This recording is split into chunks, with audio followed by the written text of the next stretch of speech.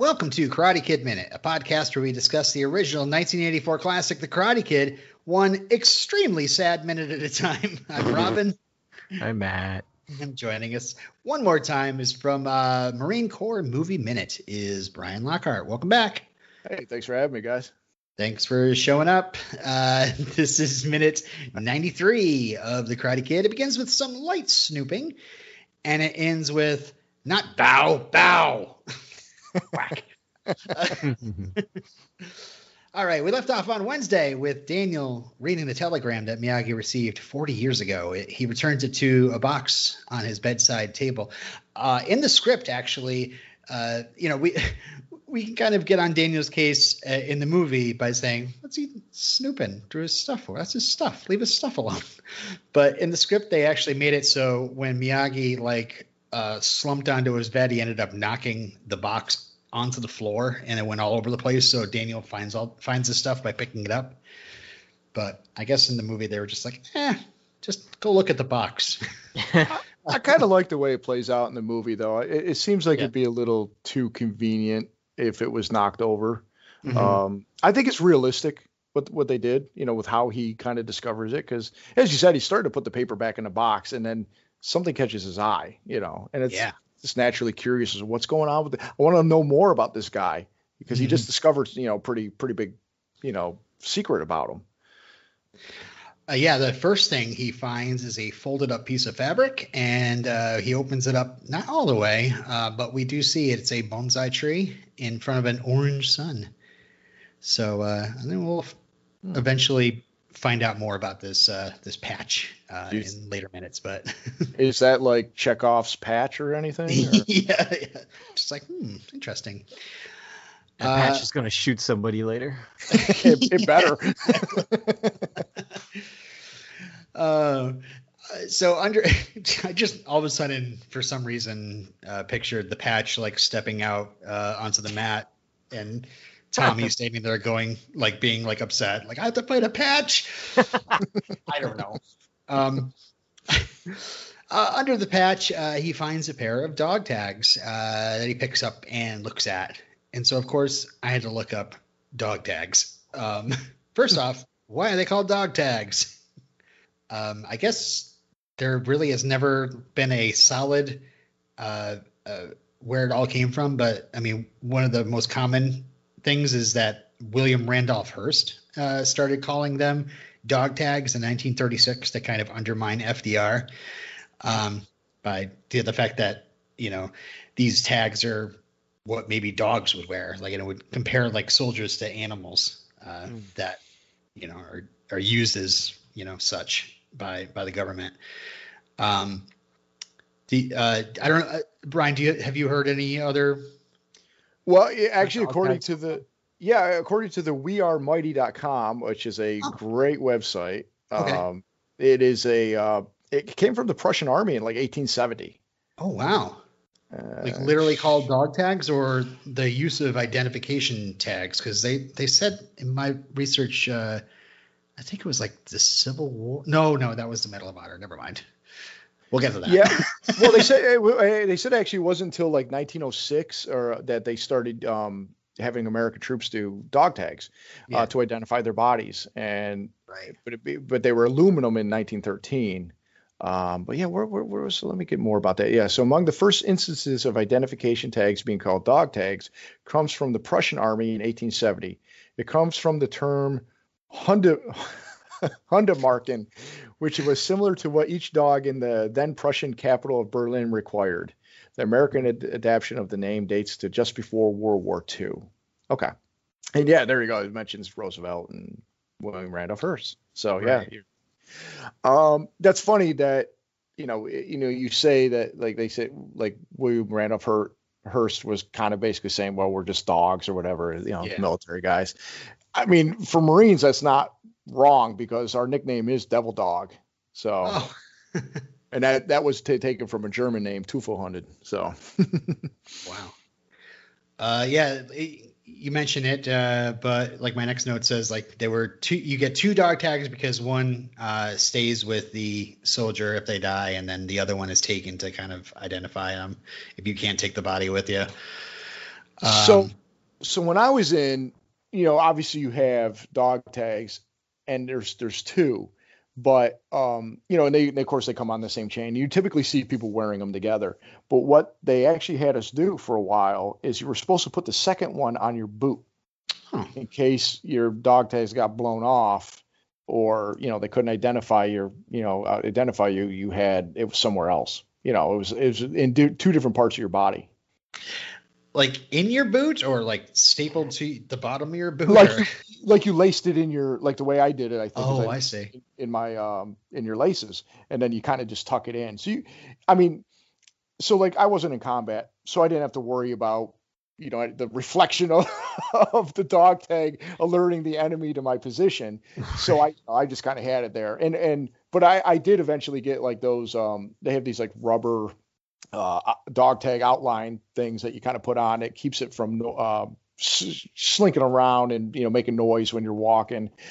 Typically, we wore them together and just kind of had them underneath. But for whatever reason there was, and I think when you go into combat, they were telling those guys to put them in their boot.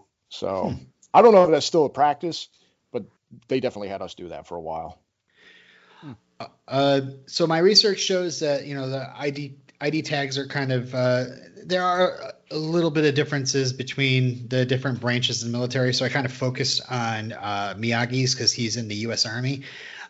So his dog tag would show his last name, his first name, his middle initial, his Department of Defense ID number. But like in 2015, I guess they replaced that with your social security number, the blood type, and religion.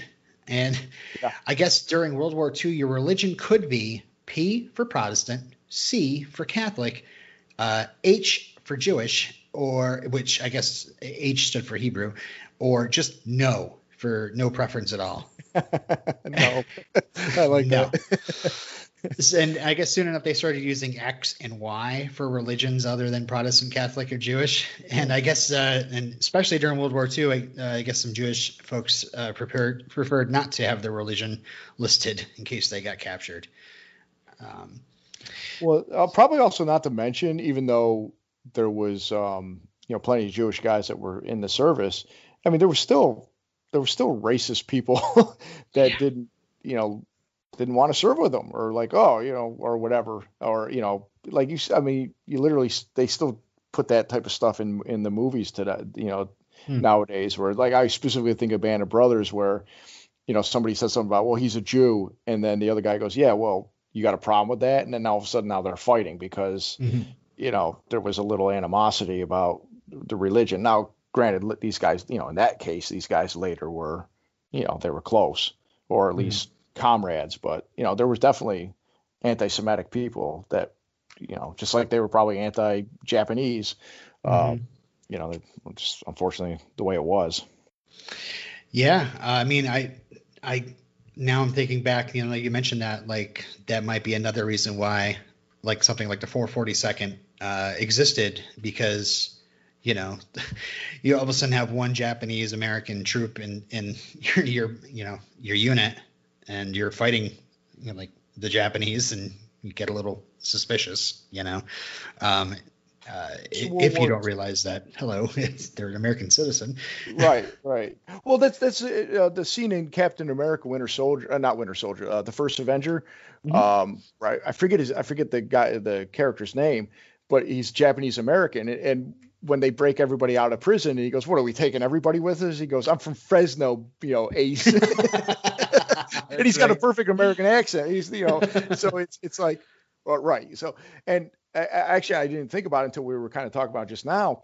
Well, it makes sense that the Japanese, 442nd would have been kind of their own unit, because the service was not integrated back then. Right. Yeah, I was going to say, like, the black units were separated, right? That's right. Yeah. So, that was a post-World War II before they became integrated. So it makes sense that they would have, I'm not saying it's right, but it just made sense during that time that they would have been their own separate unit. Yeah.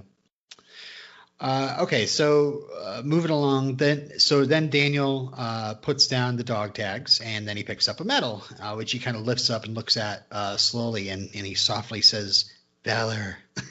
And, kind of examines it with a bit of reverence, and then gently puts it back down in the box. So, of course, I had to look up all sorts of stuff on Medal of Honor, not just a video game. It is the highest military decoration awarded by the United States. That was created during the American Civil War. I guess there are different types for each branch of the military, but Miyagi's, of course, would be for the U.S. Army. It is a gold 5-pointed star surrounded by a green laurel wreath with the word valor above it and an eagle above that. In the middle of the star is the head of the Roman goddess Minerva, who is the goddess of wisdom and strategic warfare. And like you said, the 442nd received all sorts of service crosses, silver stars. But only one Japanese American actually received the Medal of Honor for World War II, and at the time, and he was from the 442nd, and his family was imprisoned in Manzanar. You mentioned him, Sadio Munamar, a private. I guess during a battle in Italy, the leader of his battalion was injured. So he kind of took charge and led the attack on an Italian mounted defense until he saw a grenade land by his fellow soldiers. And he, speaking of Captain America, he jumped on the grenade and smothered the blast with his body and saved his fellow troops. And so I guess at the time, the only Japanese American given a Medal of Honor for World War II got it for dying. And then Miyagi stole it. Well, that's right. I know. It's I guess, is Miyagi the other one? I don't know. Well, most of them are, posthumous. Yeah. The vast majority of them, actually. In 1996, there was a study showing that many Japanese Americans who received awards actually deserved that Medal of Honor. So in 2000, President Clinton awarded 24 Asian Americans with the medal, and 21 of them were from the 442nd, and making it the most decorated regiment-sized unit of World War II. Yeah. So. That's pretty impressive, and it's good that they went back and looked at that and give them the due, because again, a lot of them, most of them don't get recognized till after their death anyways. So it's overdue. It was overdue, but it's good that they got it. So I don't have my notes from my show, but I actually did go through some of the Medal of Honor history and stuff as well about because Clint Eastwood, his character in my show, Heartbreak Ridge, was a Medal of Honor recipient as well for Korea. And so we talked about, stuff like that. But one of the things we found interesting, and throughout that movie, they called it the CMH, Congressional Medal of Honor. Oh. But it's actually not the Congressional Medal of Honor. It's just the Medal of Honor.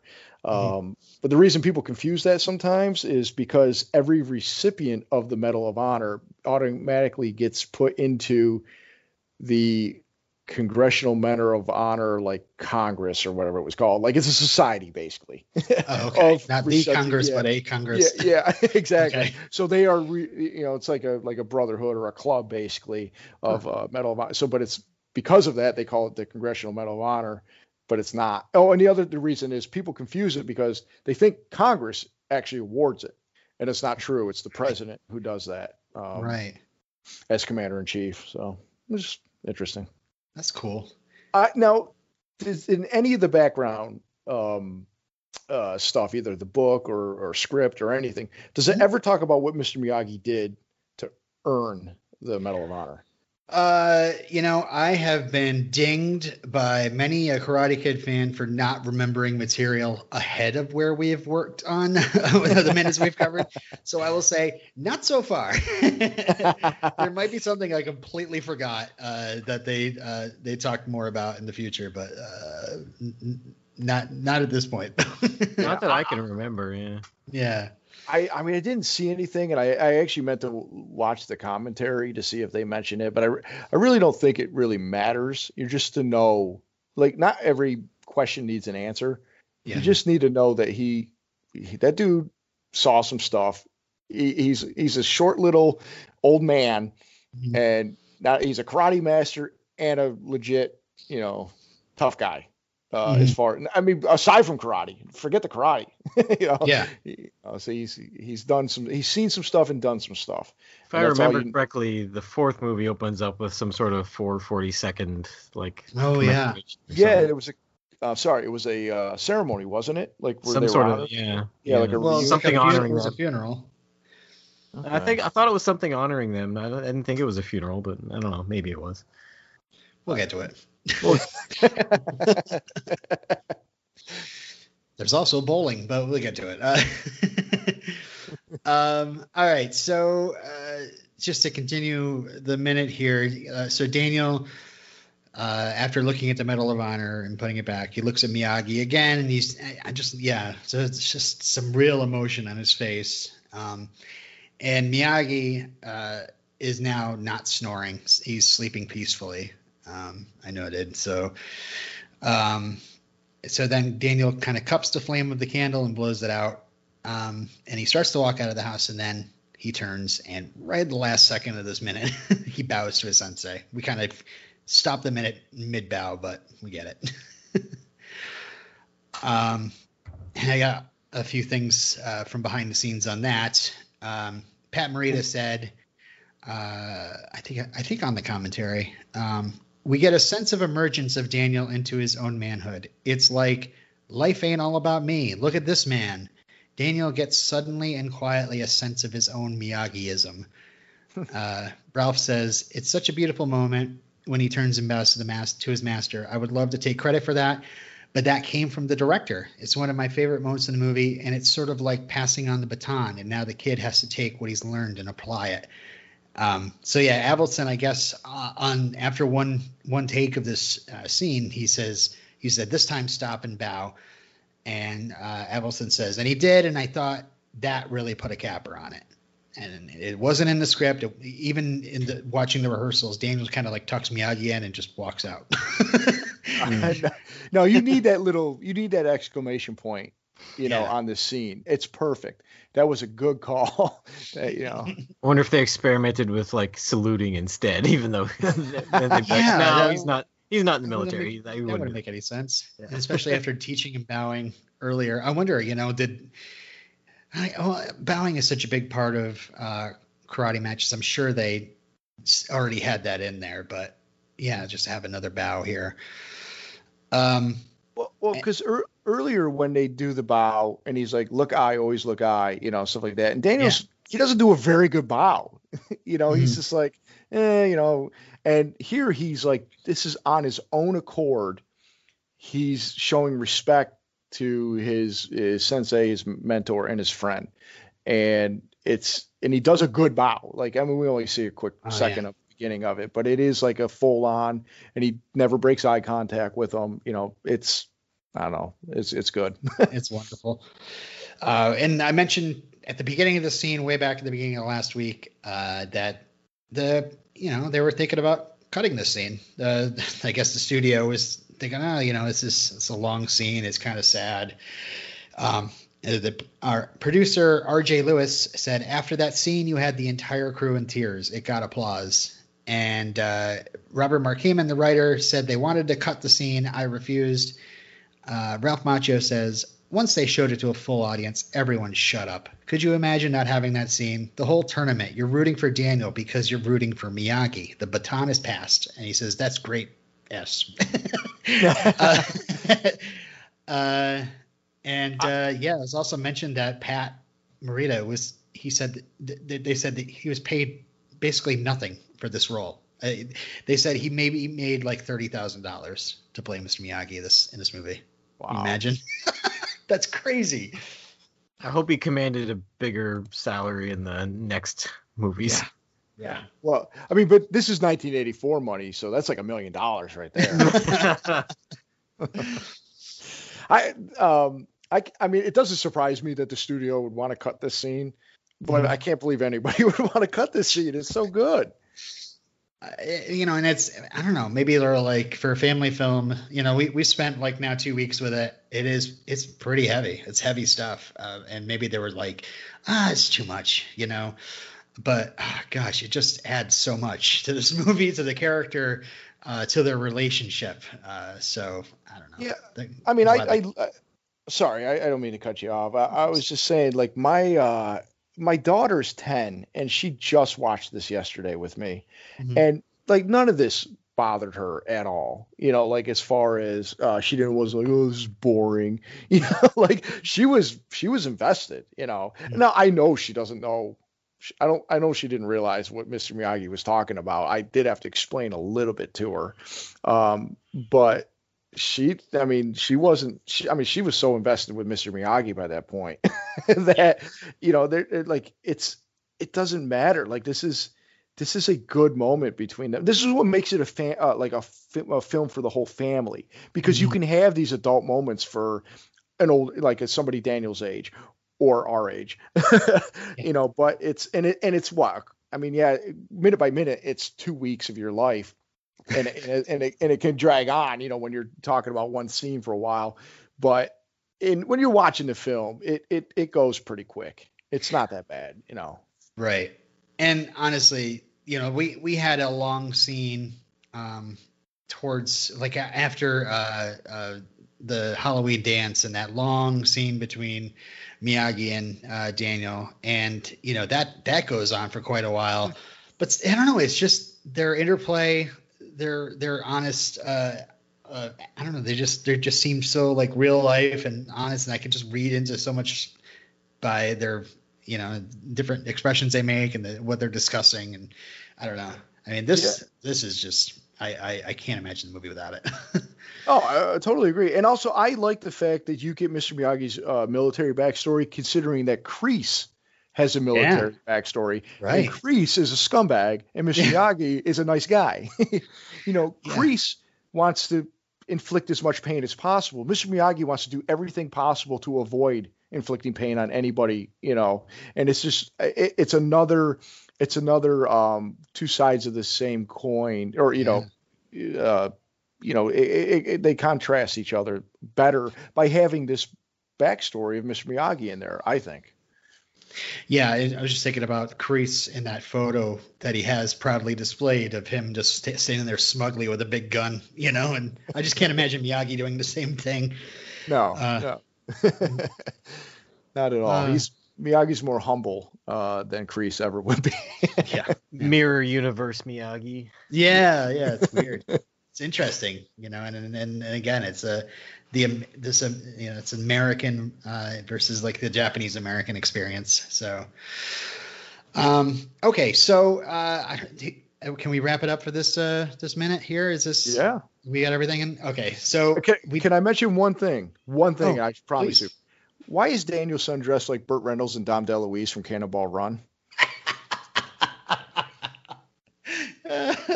He easily could be the third man in the ambulance there. Yeah, that's true. It's for maximum spaghetti spillage, right? Absolutely, yeah. That's pretty much what we. I mean, that's even, John Avildsen even said that. Like that's why they put him in the white outfit. But unfortunately, they did cut some moments that they had in the script and in the novelization where Daniel was basically given keys while standing out there waiting for Allie, and ended up parking a couple cars while he waited, which would have been great too. That would have been good. Yeah, that would have been good if they cut to a scene and all the the guys that park the cars are all wearing red jackets like that too. He just stands there. He looks over. What? All right. So for our Friday question, we always ask our guests, like, if you wanted to talk about anything spoilery in the future of the movie itself, or like any of your favorite sequels at all. Have you seen Cobra Kai? That kind of thing. Okay. I got one thing. It's actually, it's from Karate Kid Part 2. Mm-hmm. And I don't know why this is, but so when I saw Karate Kid Part 2 in the theater, the whole scene where it's like the end of this movie. So it's basically could have been the after credit scene if it was done today, like a Marvel movie. Yeah. where Kreese punches his hands through the window, and Mr. Miyagi, honk, all that good stuff. Yep. When I saw that, I was like, what? I was in the theater watching this, and I'm like, deja vu. Oh my God, I've seen this. Now, I can't remember when that came out, but I was still a young kid. And I'm like, I have seen this. I know this is like, it was ingrained in me that I knew something about this. And I remember telling my mom, and she's like, whatever, what are you talking about? and for the life of me, I don't think it was in the trailer. I don't think they did those HBO first looks back then where it was like they spoil everything in a movie, for 30 minutes and to get you to go watch it. Yeah. So I'm like, where would I have seen this scene? And it's to this day, I'm always like, why did I think I saw that? Like it was the most bizarre thing. And I don't know, but maybe I did stay after the credits and they played it as a post epilogue or something. I don't know. Well, they originally made it for the end of this movie. That was actually the end of the movie, the end of Karate Kid 1, but they decided to end it with the crane and the Miyagi nodding his head. But was it shot at the time, or did they come back and shoot it for the second movie and it was just scripted for the first movie? Again, I'm gonna just take the easy route and be like, we'll find out. Well, good. And I got a question for you too. And if they shot it, did they ever put it on a TV edit that I might have seen a la Star Trek 2 where there's all these extra scenes that you learn about things? And I'm like, it's driving me nuts. But I'm going to say hard no. Yeah. I could have sworn I read somewhere that, I mean, again, I will be researching this stuff when we get to it, but I could have sworn I read somewhere that it was shot, but then they had to reshoot it. I don't know, but maybe I'll find out more when we get to it. But put a pin in that. So it is time to blow the candle out and take a bow for the week. We did a great job. We've gotten through the heavy stuff, and want to tell everybody to tune in next week, where again we're now done with the heavy stuff, and we're in like training montage time, like the final training montage of the movie we start with next week. So I'm very excited to get into that. Thank you so much for joining us, Brian. It's been a great week having you as a guest. Yeah, Rob and Matt, thanks so much for having me on. I really had a good time. I appreciate it. Fun. Thanks. We've been looking forward to this for the better part of a year, right? That's when you first reserved a spot. So I'm glad we can make it work. All right. And want to let everybody know where they can find you and, what you do.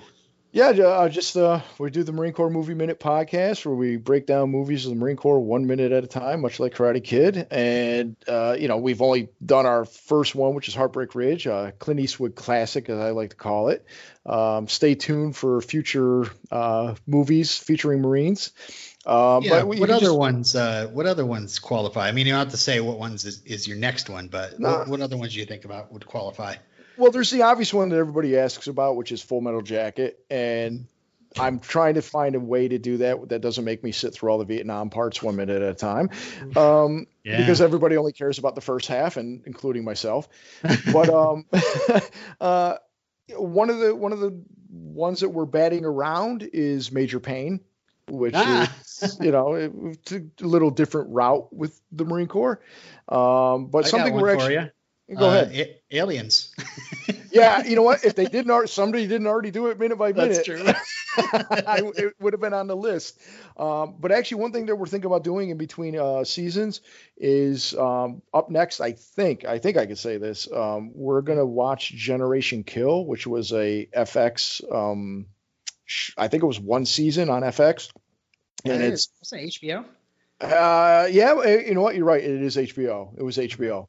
And I've never seen it, and my co-host Perry has, and he states that it is, to him, the most realistic, modern military / Marine Corps show that he's seen. And cool. So I think it'll be fun to, me being the newbie to it. I'm vaguely familiar with the book it's based on, but it'll be a new experience. So we're gonna go by episode, I think, and then jump back into a movie by minute. So, but anyways, we're at we're anywhere that podcast can be found. Just look for the Marine Corps Movie Minute podcast. Forgive my ignorance, but what's the difference between the Marine Corps and the Navy SEALs? Is it just that one's in the Navy and one's at the U.S. Army Corps? Well, the Navy, the special. I can't even talk right now. So the Navy SEALs are the special forces, the Navy Special Forces. Are they basically the Marines of the Navy? Well, technically, the Marines is a department of the Navy. Yeah, we're obviously we're a branch and we're the smallest of the official branches, but the Navy SEALs they're just a unit within the Navy. And yes, they do the like counterterrorism and special ops and stuff like that. Marines are more of the Army is a very broad fighting unit. The Marines are supposed to be more amphibious, but also more they're quicker to deploy, easier to move about. They're smaller, Okay. And they usually do more with less. Okay. There is a common actor. There's a common actor. That would be Michael Biehn, who was. That's what I was doing. I was looking that up. I was like, can I ask them if they're going to review that Michael Biehn movie? What was it? Oh, it's Navy SEALs. And also Aliens. But also, I believe Michael Biehn. No, actually, he was a Navy SEAL in The Rock too, which had Ed Harris as the Marine. Oh. That might be on the list if somebody doesn't take it before us. Yeah, that's a good one. That's a good one. Oh, The Abyss. I believe he's a military guy in that one too. He's a SEAL in that one too. Okay. Jeez. He's typecast to either a SEAL or a Marine or cowboy. Or a cowboy. Yep. All right, cool. Well, I want to let everybody know next week Michael Biehn will not be on the show, or he won't be in the movie either, but we're going to get lots of Zamfir playing and Miyagi wearing a catcher's mitt, that kind of stuff. It's going to be great. So tune in next week for all that. And until next time. Valor.